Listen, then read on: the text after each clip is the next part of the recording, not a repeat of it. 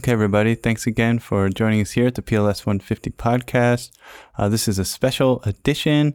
As we mentioned, we weren't able to get through some of the class notes for week 8, so I'm just going to try to round out some key points. I don't want to make this too long, maybe 10 to 15 minutes to offer some more detailed explanations based upon what's in the readings and more specifically the class notes. So this discussion here is going to be following the class notes for week 8 if you wanted to follow along.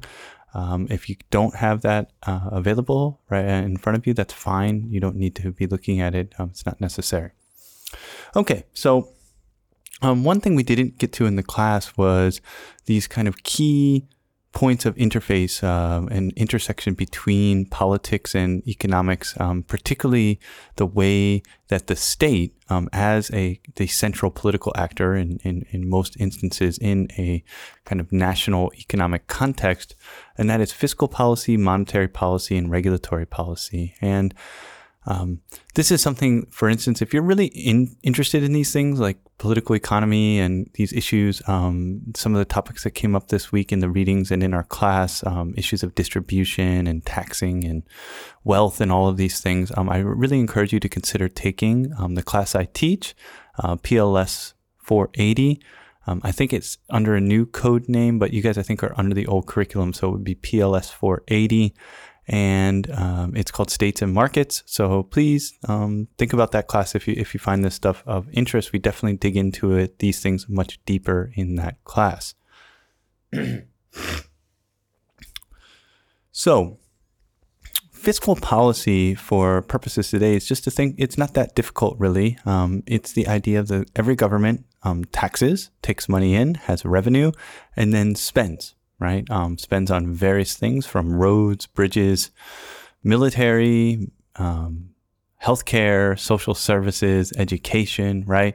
And as you can see, this is a very political thing. I mean, it's economic in the sense that it involves money and finance and setting tax rates and deciding who should pay what, but it has huge political consequences right along the line, like how much money of your income will go to taxes and how much of that should be based upon the amount of money you make, right? Like, if, should wealthy people pay a lot more, a little more?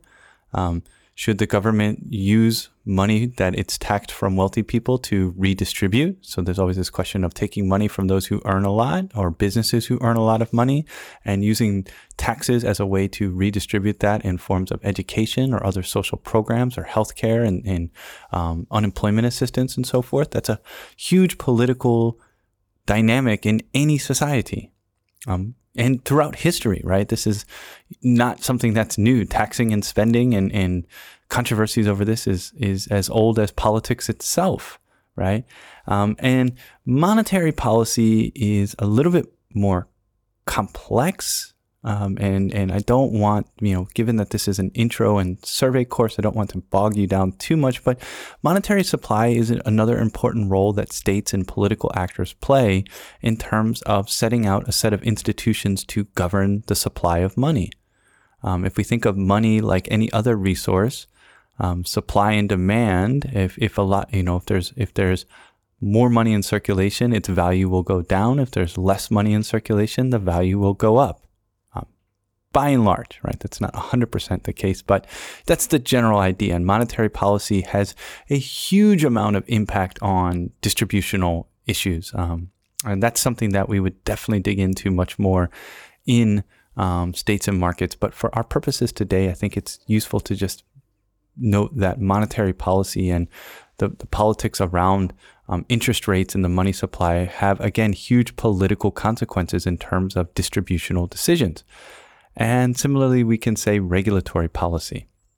And that's the laws and rules that govern how economic practices play out, from everything governing safety, health practices, pollution, right, is obviously a big issue. Or in Japan, there's obviously been a lot of controversy around nuclear power, since especially in the wake of the tragic 2011 earthquake. That set off the issues in Fukushima with the reactor there. And so that's an issue of regulatory policy in terms of safety, health, Policies that govern the relationship between employees and employers is obviously connected to regulatory policy. And again, I don't think it's hard to imagine the huge political implications of this. Whatever one believes about it or thinks is the correct path, it has significant consequences in terms of the rights people have, the cleanliness of the air, or how much we want to think about a trade-off between pollution and having a cleaner environment. Or maybe some people say that we need to focus more on the economic growth aspect, and that's been something those kinds of questions have been central to the debate in Japan over nuclear energy that has taken place over the last decade or so. All three of these are key kind of points of intersection between the state or political actors and private economic actors, to the extent that they're separate. That is another thing that can vary. We'll talk about that in a minute. And I'm going to go down, if you're following in the notes, and just try, what I'm going to do today is just try to outline very briefly these different paradigms of political economy, right? Briefly. And if you had additional questions, you're always free to contact me, or we can meet in office hours. These are also discussed in the reading. And these are kind of paradigms, are like big models, big theoretical schools, and there's a lot of variation within them. But there's this kind of several paradigms that I think are important to think about. And these are kinds of ideas about how politics and economics interact. And one is a very classical one called, it's often called state-centered or mercantilism. I note some, notable thinkers in this camp from history, Frederick List and Alexander Hamilton. And basically this idea is that the state's interests and the national economy are one and the same, right? That that's not to say like a communism, like the state should control the economy, but it's saying that the economy should serve this view, or this paradigm of political economy says that the economy, even if it's private, a lot of the economic activity is private, ultimately the economy should serve the national interest. And often this built around the idea of trying to maximize national wealth. There's also this notion of trade protection and subsidies and infant industry. These are some of the policies they would promote. And so mercantilists are going to often see the idea of that wealth coming into a country is good and wealth leaving a country is bad. So they would say that selling exports abroad is good, but buying imports from overseas is bad, right? And that the goal of a national economy is to maximize the wealth within a state. And that is meant to provide a mechanism for the state to be strong, secure, and so forth, right? And so for them, the key idea is that the economy and the national interest are not separate things, right? That the national economy should be an extension of. So we talked about taxing and spending. So in this model, the state should use some of its tax funds to support industries that they think are strategically important, right? And rather than just letting market forces decide what industries flourish and which ones do not, that if things are important, like say the state says, military production is important, of making missiles or weapons, then they should give money, or technology, they should give money to those firms that are in those industries to develop and grow. And this is often described as kind of realist political economy, right? So we encountered realism in our discussion of international relations theory in the context of the international system weeks back. And this is considered kind of a realist variant of political economy that focuses on national security, and that the national economy should be an extension of these national security interests. The next paradigm we're going to turn to is probably one that would be most familiar to you. This has become the dominant kind of paradigm around the world. That might be changing a little bit over the last decade or so. But by and large, this still remains the kind of central organizing paradigm for a lot of political and economic systems around the world, and that would be liberalism. And as noted here, David Ricardo, John Stuart Mill, amongst many others. But importantly, this shares, as we've talked throughout the course, liberalism is a massive set of political and also economic ideas that share a lot, though, and a lot of common assumptions. And here we can see it's based on this common liberal assumption of human nature and rationality. And in this case, as opposed to, and liberalism in kind of historically emerged as a alternative or a challenger to mercantilism or state-centered political economy.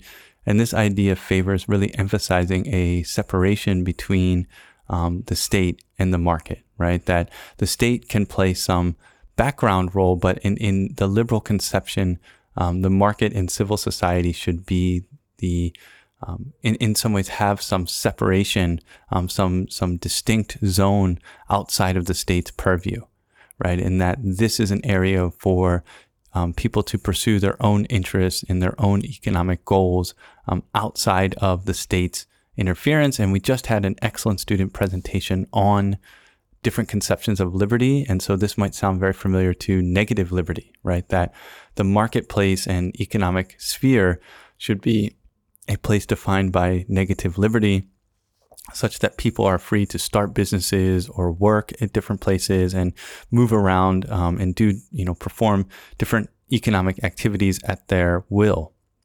And this is a way to encourage personal autonomy and freedom by not having the state, having a zone of private economic activity that is not heavily controlled or regulated by the state.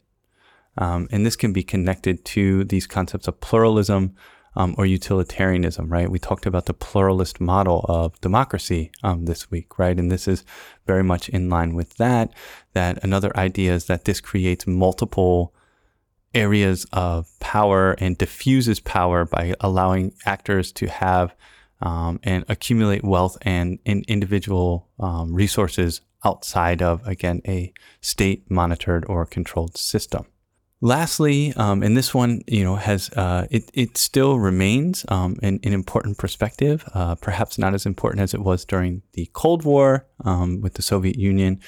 Clearly, China is still technically a Marxist country, though it has adopted many liberal ideas. In theory, it is still a Marxist political and economic system, as is North Korea, Cuba, Vietnam, Laos, a few other countries, but not nearly as many as during the 60s, 70s, and even into the 1980s.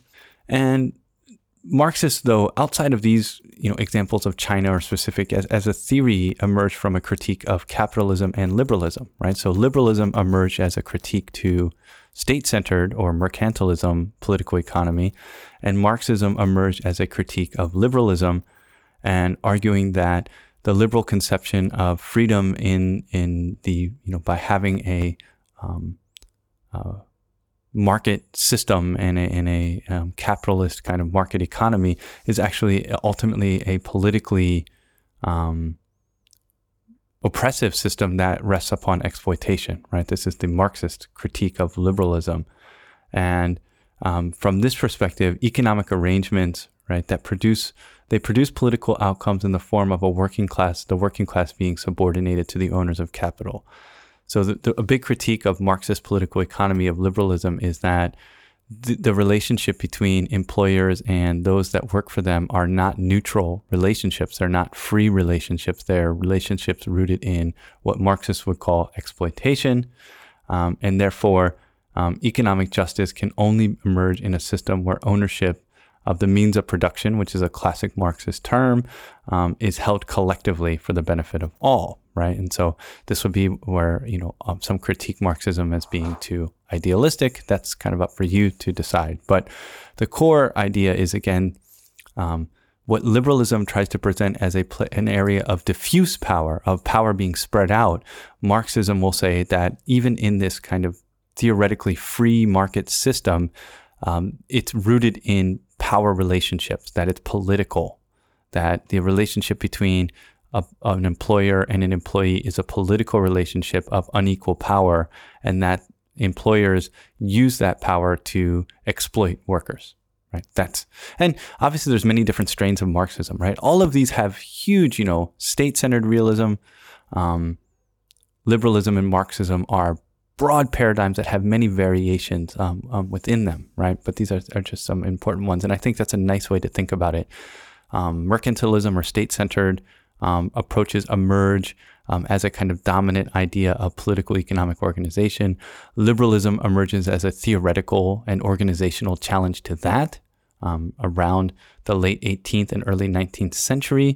And then in the late 19th and early 20th century, Marxism emerges as a critique of liberalism. So we have here models of capitalist organization, and for the sake of keeping things short here, I'm just going to go through very briefly, and these are things that I would be happy to discuss with you more at length in office hours or after class or something. I know I've said this several times, but I really like encouraging students who have an interest in political economy and questions like, these big questions of how societies, control and distribute resources, and questions of globalization and how countries interact economically and politically, and those kind of broader contexts to really consider taking states and markets in the fall. So we have the neoliberal model, the social market model, and the state capitalist model. And we can see that there's some connections between them. I offer some detailed, in the notes, there's some more detailed explanations of them. So I'm going to leave it to you to kind of look into those and again, follow up with any questions you may have. There's a last section on the notes about nationalist reactions to economic globalization. And certainly that is a question where we said liberalism has been the dominant form, but we can see in our discussion of the rise of millennial socialism as, Marxist kind of, millennial socialists aren't Marxist, but a lot of their ideas are inspired by or connected to Marxist ideas about capitalism having this exploitative component. But we also see reactions of the state-centered or mercantilist paradigm in people like Donald Trump, or issues like Brexit, other leaders around the world saying that the national interest should come before everything else, and that the economy again should be in the service of protecting or creating a strong national economy, and the focus should be internally rather than concerning about global or international issues. Right. So we can see that these paradigms are still very much in conversation, right? That liberalism is still the dominant paradigm, but the alternative approaches of state-centered realism and or state-centered political economy, mercantilism, or Marxist approaches that kind of feed into social democracy or millennial socialism, as you would call them, are still very prominent and active challengers to this dominant liberal paradigm. And these nationalist reactions to economic globalization can be seen as one of the outcomes of that. And at the end, you can see this quotation from Donald Trump, who former president of the United States, who, we will no longer surrender this country or its people to the false song of globalism. The nation state remains the true foundation for happiness and harmony. Right. And so this is a clear idea of rejecting basic liberal ideas and asserting much more of a, older and traditional state-centered or mercantilist view. And a lot of Donald Trump's policies, in some sense, tried to implement or change what had been America, at least for the last 40 or 50 years, traditionally more liberal approach to political economic organization, both nationally and globally. Okay, so hopefully this has helped to flesh out some of these ideas. And if you wanted to include this in your reflection paper, which is due on Monday, by all means, hopefully this helps out. I'm sorry for getting this to you a little bit later than I had planned. And I'm sorry if the recording's a bit rough. For the sake of speed, I'm not going to be editing this in the way that I normally do. Anyways, thanks so much. Thanks again for all of your hard work in the course. Have a great weekend. Best of luck with your essays for those who are writing them. And I look forward to seeing you in class on Monday.